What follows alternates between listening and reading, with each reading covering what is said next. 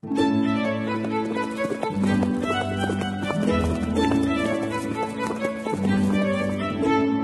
listening to Nick Luck Daily. This edition is brought to you by FitzDares, by the Racehorse Owners Association, and by Thoroughbred Racing Commentary's Global Rankings.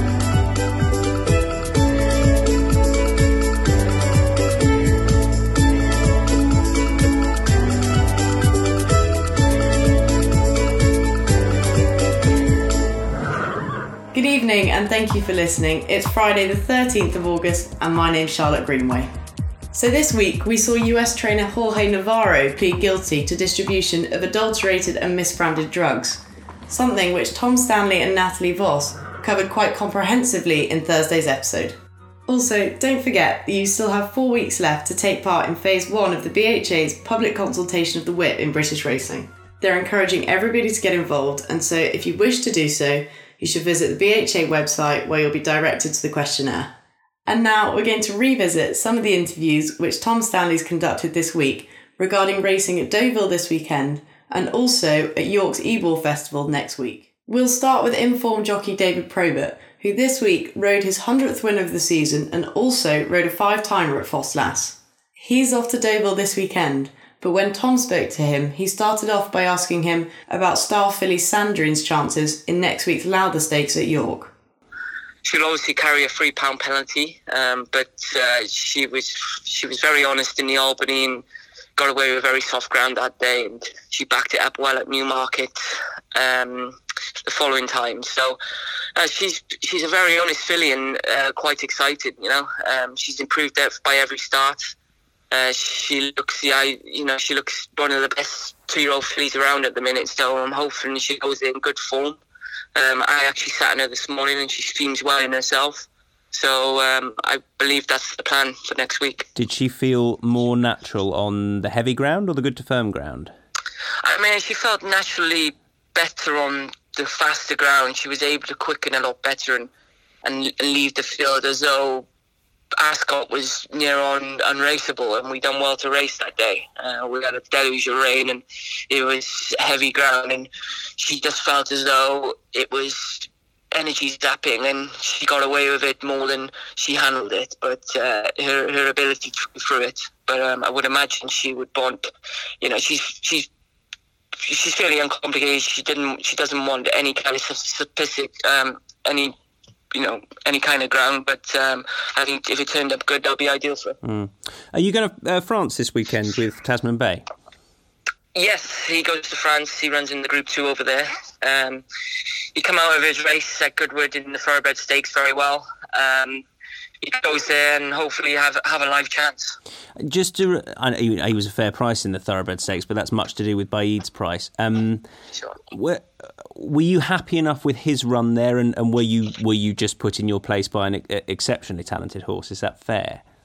Yeah, very much so. I think the winner was very good and probably in a proper miler. And I think Tasman Bay is more of a mile and a half horse. He runs over a mile and a quarter on Saturday, but I think the way the race is run, I would imagine he'll get away with it. He's got a big long stride on him. He's very uncomplicated in regards of how you ride him. He can make the run in. So I would imagine he'd have a great chance going there. Well, good luck and stay fit and well for the rest of the season. All the best.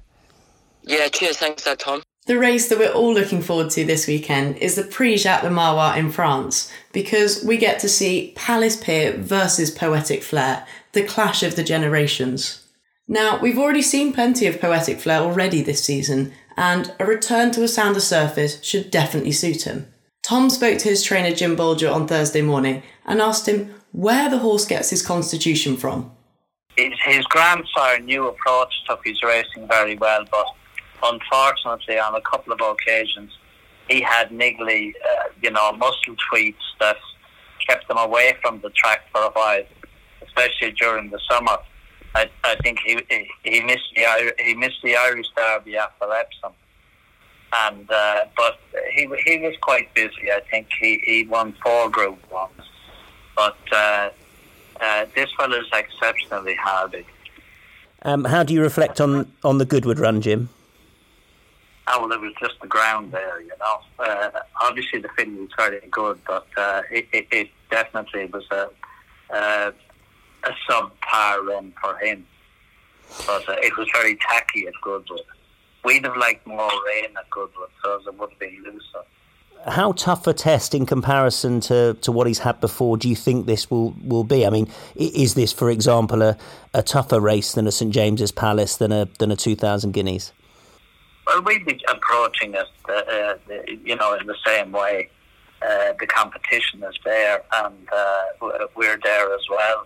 And while we have great respect for them all, we're going to be serious competitors. What have you learnt about him in his 6 starts so far this season, Jim?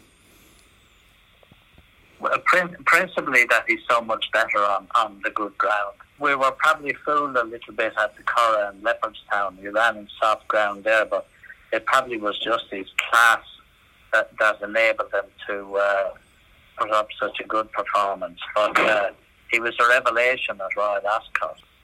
And what sort of race does he want to develop at Deauville, do you think, over the mile? I don't think it matters too much as long as it's an even pace, These stop-start races don't suit any horse, except maybe the ones that are a bit suspect stamina-wise. But like this fella has all the trust in the world. He's very quick, and any sort of a reasonably run race will suit him. I take it in your eye, given what we've seen, he's still an out-and-out miler to you, right? There's no danger of him going any further this year? Well, there's always a danger with me, but for the moment anyway, it's going to be a mile. I have to say that I was very tempted by the July Cup. I'm not sure if that's the right designation of the race, but the one I mean anyway, the 6 furlong race there. Yeah, at Newmarket. Yes, sorry, Newmarket, yeah. You were tempted to drop him to 6 furlongs? I wouldn't be worried about it, no. I mean, that would have been absolutely... because he's on quick ground, he's got such a potent turn of foot, is that it, Jim? Yes, yeah. He's a very quick horse. Can I just ask you, Max Swinney, is he still on course for a Jubbmonte, or has no decision been made? He is, yeah. We will keep them in reserve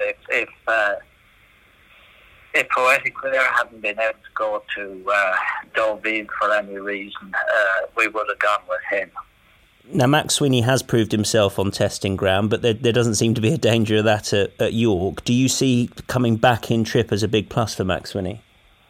Well, coming back from a mile and a half, it does anyway. He didn't stay in either derby, so I'm hoping that the mile and a quarter will suit him fine. Were you surprised that he perhaps wasn't at his best over a mile and a half, or did you have a niggling doubt that it might stretch him? No, I never had any doubt. I'm amazed. Today, Coolmore announced the sad news that their stallion Master Craftsman had passed away at the age of 15. Not only was he a classic winner himself, he was also the sire of 2 individual classic winners, one of which was Alpha Centauri, who won the Prix Jacques Le Marois in 2018, and her connections run Alpine Star in this year's renewal, and her trainer Jessie Harrington hopes that she might spring a surprise. It's a very good renewal of the race. She's in good form, and I hope she'll run a big race. The likely ground is what she wants, is it? Hopefully it'll be the slow side of good. Which is what her last win came on at Ascot last year. I mean, was it a bit too testing for her last year at Deauville? It just might have been, yes. But I wouldn't mind it testing. No, I think she's a stronger filly this year. Well, with that in mind, conditions-wise, it was pretty quick at York for that reappearance. Was that a concern for you? Yeah, it was, but we knew we needed to get it up. The great thing about York, it's dead level, and so you're not going downhill or uphill. Who rides at the weekend, Jessica? Shane Foley rides the weekend. Fantastic. So he can. It was Stefan on board last year because of COVID regulations, but Shane's all good to go and ride. Excellent news. Is it a bit of a bit of a Deauville raid for you this weekend. Is she one of 3 heading over? Yes, she is. I've got another couple. I've got one on Saturday, Loughlin, who's going back, trying to step up from a listed race to a Group 3, and also stepping up again in distance to a mile. And the other is? Citronade, who's won a maiden. She won 2 maidens, actually. She got disqualified from the first one. She won a maiden and won a handicap. And she's stepping into group company. You know, she's been a progressive filly. Forgive me for not having figures in front of me, but would this be a year where you've perhaps had more French runners than, or this a weekend where you've got more French runners than normal, for any particular reason? Trying to get there for just the races that came up, and they have these 3-year-old only fillies races, which are very attractive to me. And decent prize money on offer? Yeah, good prize money always is in France. Yeah, exactly. Good luck there this weekend. Is Njord likely to run in the Hungerford? Well, a little bit ground dependent, but we're thinking about it. He worked this morning. He worked very well. He's a very good travelling horse. You know, he's travelled a few times this year, last year, and so look, it'll just depend on what the ground goes to. The softer it is, the better for him. But he has run on some good ground this year and run some very good races. Yeah, how do you reflect on the dip back into handicap company at Galway? Well, he just didn't get the, he was probably asking a bit of him, and he didn't, it's always a very competitive race, that. The Kinross run at Haydock, I mean, that looks particularly good form now, doesn't it? That was very good form for him. I didn't, that was when he stepped into Group 2 company, I think for the first time, and I was surprised how well he coped with it. This is his trip, is it? 7 furlongs, ideal trip for him? 7 furlong, I think, is his ideal trip because they go a good gallop. He's won over a mile and a quarter, he's won over a mile, he's won over 7 furlongs, so he's pretty versatile. Something which I really enjoyed this week was listening to Tom speak to John Costa of Clabberface Stud in South Africa about the stallion career of Twice Over, who won 4 UK Group 1s in the Jobmont Silks before making his way to the Southern Hemisphere. No, Twice Over is just, he's one of the most incredible horses you'll ever meet, Tom. He can read and write. He's so intelligent. He's an incredibly kind horse. He's bred one of the great horses this country's ever produced, a horse called Duragain, who was back-to-back horse of the year. And, I read Henry Cecil's book the other day, and it was just brought back so many memories, and how well loved Twice Over was over there with you guys, and especially loved by Henry. So yeah, a bit of nostalgia there, but just wonderful to have that type of horse at stud here in South Africa. How did you acquire him, John? Yeah, very lucky. I think through Anthony Stroud, another great friend of ours, who was looking for horses for Bernard. And I think just an opportune meeting between them, and that was the year I think that Frankel was going back to stud. So I think Twice Over was a little bit off the radar for the guys over there, and we managed to secure him. Well, I think that's quite a nice note to end on. Thank you very much for listening. Nick's back next week. He'll be with you on Monday morning to bring you a review of the weekend racing and also the build-up to York's Ebor Festival. Have a good weekend.